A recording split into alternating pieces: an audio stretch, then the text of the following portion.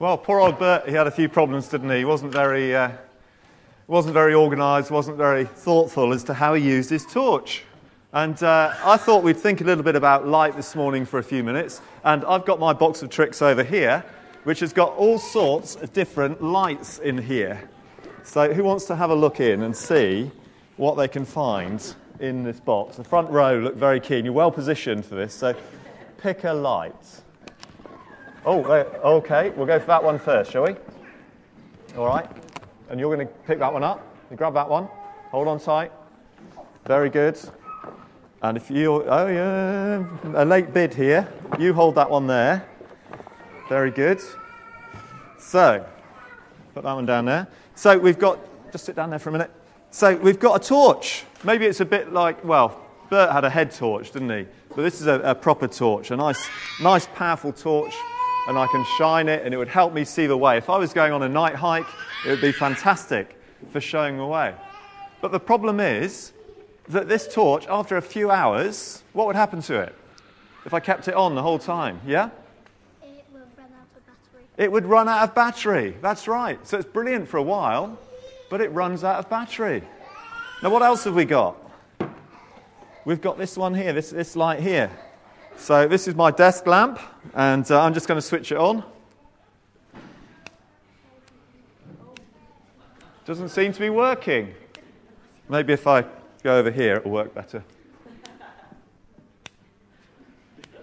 Do you want to press the switch and see if you can get it to work? What's wrong? What? Yeah? It's run out of battery. Okay, I'll see if I've got some spare batteries. No, you need to plug it in. I need to plug it in. Oh, right, okay. The plug. I'll go over here, I think. So this might work a bit better. Oh, yeah, it does. You're right, you're clever. I'll come to you when I have difficult situations to resolve. So I can switch my lamp on. I can put it up there. And it could shine brightly for hours and hours and hours. And days and days and days. But eventually, one of two things might happen. First of all, the bulb might eventually go. And secondly, we might even have a power cut. I went to a football match once. It's a big match. It was Bristol City against Liverpool in the FA Cup. And it was down at Ashton Gate in Bristol. Bristol City don't play teams like that very often. And halfway through the game, Bristol City were doing really well. It was 1-1. And all the lights went out. And we all had to go home. But don't worry, we came back next week, got a draw again, had a replay, and we won at Anfield. Hooray! Well, two people cheered, Adrian and who was the second one? Not sure. Boo?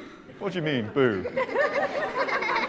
But even the things we expect to work with lights, they don't always work, do they? Now, this box, this is a very special box, because this has got my Christmas tree lights in. And this morning I went up into the loft and I got the box of Christmas tree lights. Now, any mums and dads know that the first thing that causes tension or that makes you a bit nervy is when you try to unravel your Christmas tree lights and they're all really tangled up and it's an absolute nightmare. Do you think you can help me? See what you can do.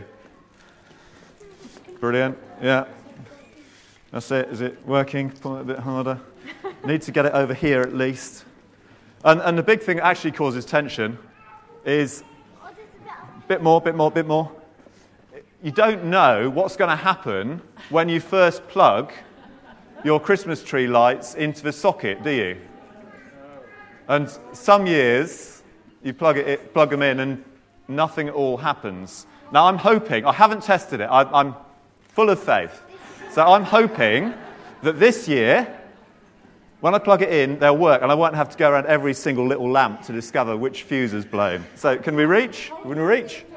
We're almost there. Here we go. Hold on up nice and high. This is the grand switching on of the Peterson Christmas tree lights. Are we ready? 3. We need a countdown from 5.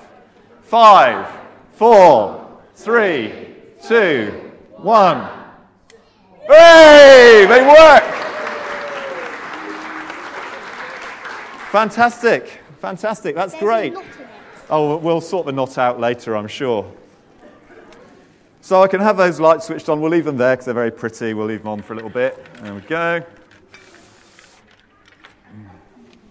But it's a problem with those lights because sometimes you do switch them on and nothing actually happens because one of the bulb's gone. The light seems to go out. And then we've got these candles here. And they're fantastic. They look beautiful. We've lit the first of the Advent candle because we're at the start of this new season called Advent as we prepare both for Christmas and also we think about the fact that one day Jesus will return to the world. But even these candles, eventually, they'll run out. The taper and the wax will all run down and the candles will go out. Well, we're thinking this morning about Jesus as the light of the world. And although we've got our Christingles, which are a really helpful image of light, and Jesus is the light of the world, maybe the candle isn't the perfect image. Maybe the sun is a better image. Now the sun, can you see the sun, anyone? Andy, is the sun there today? Is he right? Is the sun there? Andy, they all tell me that the sun is there. It might be behind the cloud, but the sun is still there. The sun is still shining wherever we are, whatever we're doing. And sometimes with Jesus, we may not be able to feel him really close. We may not be able to sort of see him physically, but he is still there with us. And that's what we're thinking about this morning. And we've got a verse to help us, a memory verse this morning. So Ian's going to put it up on the screen. And between us, we're going to make sure we've learnt this thoroughly by the end of the next few minutes. So here's the verse. There you go. So the true light that gives light to everyone was coming into the world. And that's from the beginning of John's Gospel. So we've got Matthew, Mark, Luke and John, at the beginning of the New Testament. John 1, verse 9. Now to help us to learn this, I need to get you involved and make sure you know when your birthday is. Now who knows when their birthday is in the year? Some of you, so the children do, some of the adults have forgotten. So, some of you have had so many that you shouldn't really have forgotten. Anyway, sorry, I won't be rude. So, if your birthday is between the 1st of January and the 30th of April, you, in this instance, will be saying the first line because it's in red. If your birthday is between the 1st of May and the 31st of August, you will be saying the line that's in purple. And if your birthday is between the 1st of September and the 31st of December, you will be saying the line that's in green, and then we'll all join in with the label, because the label's really important. We need to know where things are in the Bible. So John 1, verse 9. But it's going to be a bit more complicated than that, as you'll see. What we're going to do, so if you're able to, I want you to stand up as you say your particular line. Okay, so we're going to have a test run in this order. So the reds, you need to be ready. Fortunately, mine's in January to April, so I'll start you off. So we need to stand up as we say that first line. Then you sit down, and then the purples stand up, and then they sit down, and then the greens stand up, and then we all stand up to say John 1:9 at the end. Got that? Good stuff. Here we go. So, reds. Anyone with a birthday, January to April, stand up and say, the true light.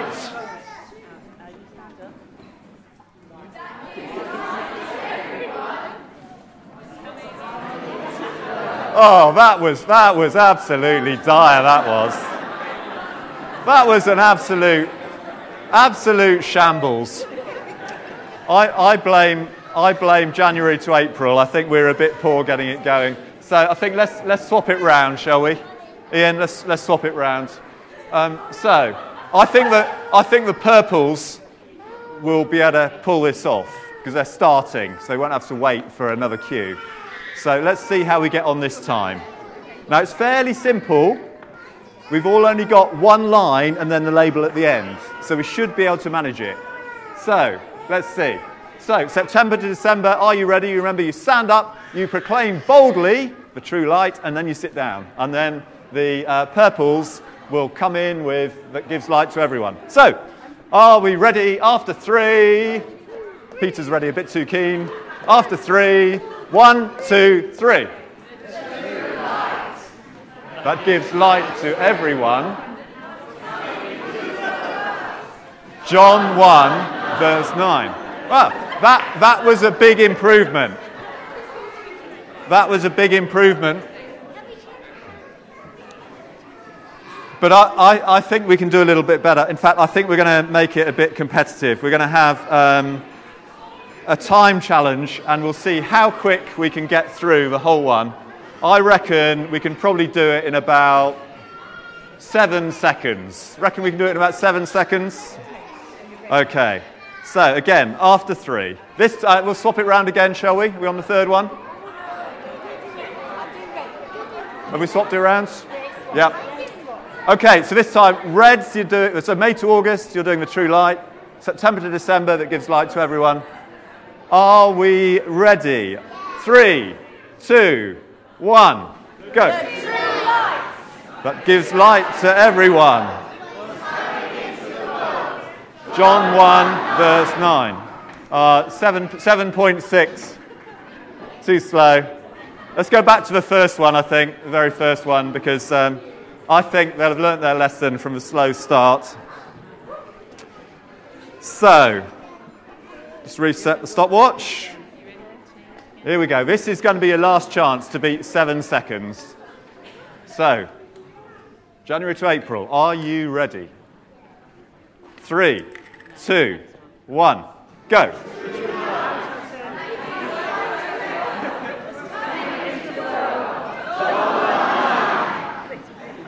7.2. Oh well. Keep practicing. Keep practicing. The true light that gives light to everyone was coming into the world. And we'll be thinking more about that as we go through our service. What happened when Jesus was living on this earth was that the authorities, they tried to snuff him out. They tried to snuff the light out. But what happened, of course, was that even though they had him dead, they killed him on a cross, that 3 days later he came back to life. And that's part of the reason we can know that he's with us now. I'll think more about that as we go. Helen. I was really struck by the words of that song we had at the very beginning. It was a very simple chorus. And I discovered it was written 100 years ago. It was written in 1918. Turn your eyes upon Jesus. Look full in his wonderful face, and the things of earth will grow strangely dim in the light of his glory and grace. And I thought, well, that's a fantastic song, but, what's it all about? It talks about turn your eyes upon Jesus. Yeah, look to Jesus. Look full in his wonderful face. There's imagery of looking to Jesus. The things of earth will grow strangely dim. Now, it seems to be suggesting that as Jesus becomes brighter and more important in our lives, that other things will become less important. So I thought we'd put that to a test. So I've asked 3 people to come out and help me to see if that might be the case. If some things have become less important as Jesus has become more important. So Rafi and Joseph and Eloise are going to come and help me. And I think they've each bought either an item or they've got a good excuse not to have an item to be able to tell us how this works out in their lives. So, I wonder. Let's start with Joseph, shall we? So, tell us, you'll need that microphone there. One on the stand. So, just tell us what you've brought along and why it's something that's been really important to you, first of all. So, this is my iPad, and I got it, 4 or 5 years ago. And it was important to me purely because of the amount of time that I spent on it. Spend hours and hours a day just looking at this, not really achieving anything, just getting entertainment out of it. Okay, and you've still got your iPad, so it's still something that's part of your life. Yeah. But how has it become less important as Jesus has become more important? So it's become less important. I guess a practical bit of that is the amount of time that I spend on it is greatly reduced, and the amount of time I dedicate to God is greatly increased. And I guess the more time I've spent with God and more time that I've dedicated to God, the less I found a need for this, because looking at the disproportionate, how great God is in comparison to just one little electronic device, it doesn't really compete God's love to that. So I just haven't found a need, really, to look at it or to use it. Brilliant, thank you. If you can hand the microphone over to Eloise. Now, you've not brought anything with you, but there's a reason for that. No, I'm not slacking. Tell us what was really important to you, maybe a few years ago, and why has that become less important as Jesus has become more important? All right, so I just brought myself today because I think what was more important to me a few years ago was perhaps what other people thought of me. I kind of cared about what everyone was thinking and what everyone was saying, and I kind of thought, I had to conform to everyone else, and I kind of took up quite a lot of my time as worrying about what everyone else was thinking, and now, So. And you do that less now, and how do you feel that God has helped you with that? Well, because it kind of makes me realise that it's not actually important what people think here. Like the only person that matters to me is like Jesus, is what Jesus thinks of me, what God thinks of me. So, my worldly life here is nothing compared to what it's going to be in heaven. So wow, it doesn't matter amazing, trying to Fantastic. conform. Thanks, Eloise. And Rafi, we've got some very slightly different questions, haven't we? But I know you've been preparing. So you're going to tell us. Thank you so much for helping out. What you really like doing? What sort of things you really like doing? When I like going to the skate park and doing stunts and all of that kind of things. Sounds like fun. And you bought your bike with you, your scooter with you as well. And how do you think your life is different with God in it? Well, he's helped me. Well, he's given me courage to do things. Like when I was pretty young, when I first started going to a skate park, there was this small ramp, and God really encouraged me to go down it, and eventually I did. Okay, so gave you courage. Okay, have you got another thing you can tell us about the cake? Oh, cake. I really enjoy eating cake. But it was my brother's birthday, so so I didn't eat. Your brother had a birthday cake. Yeah. And you were a little bit tempted to go and steal a piece. Yeah. Yeah. And did you? No. So I think God helped you to resist the temptation there. Yeah, he did. Brilliant. Thank you so much. Well done.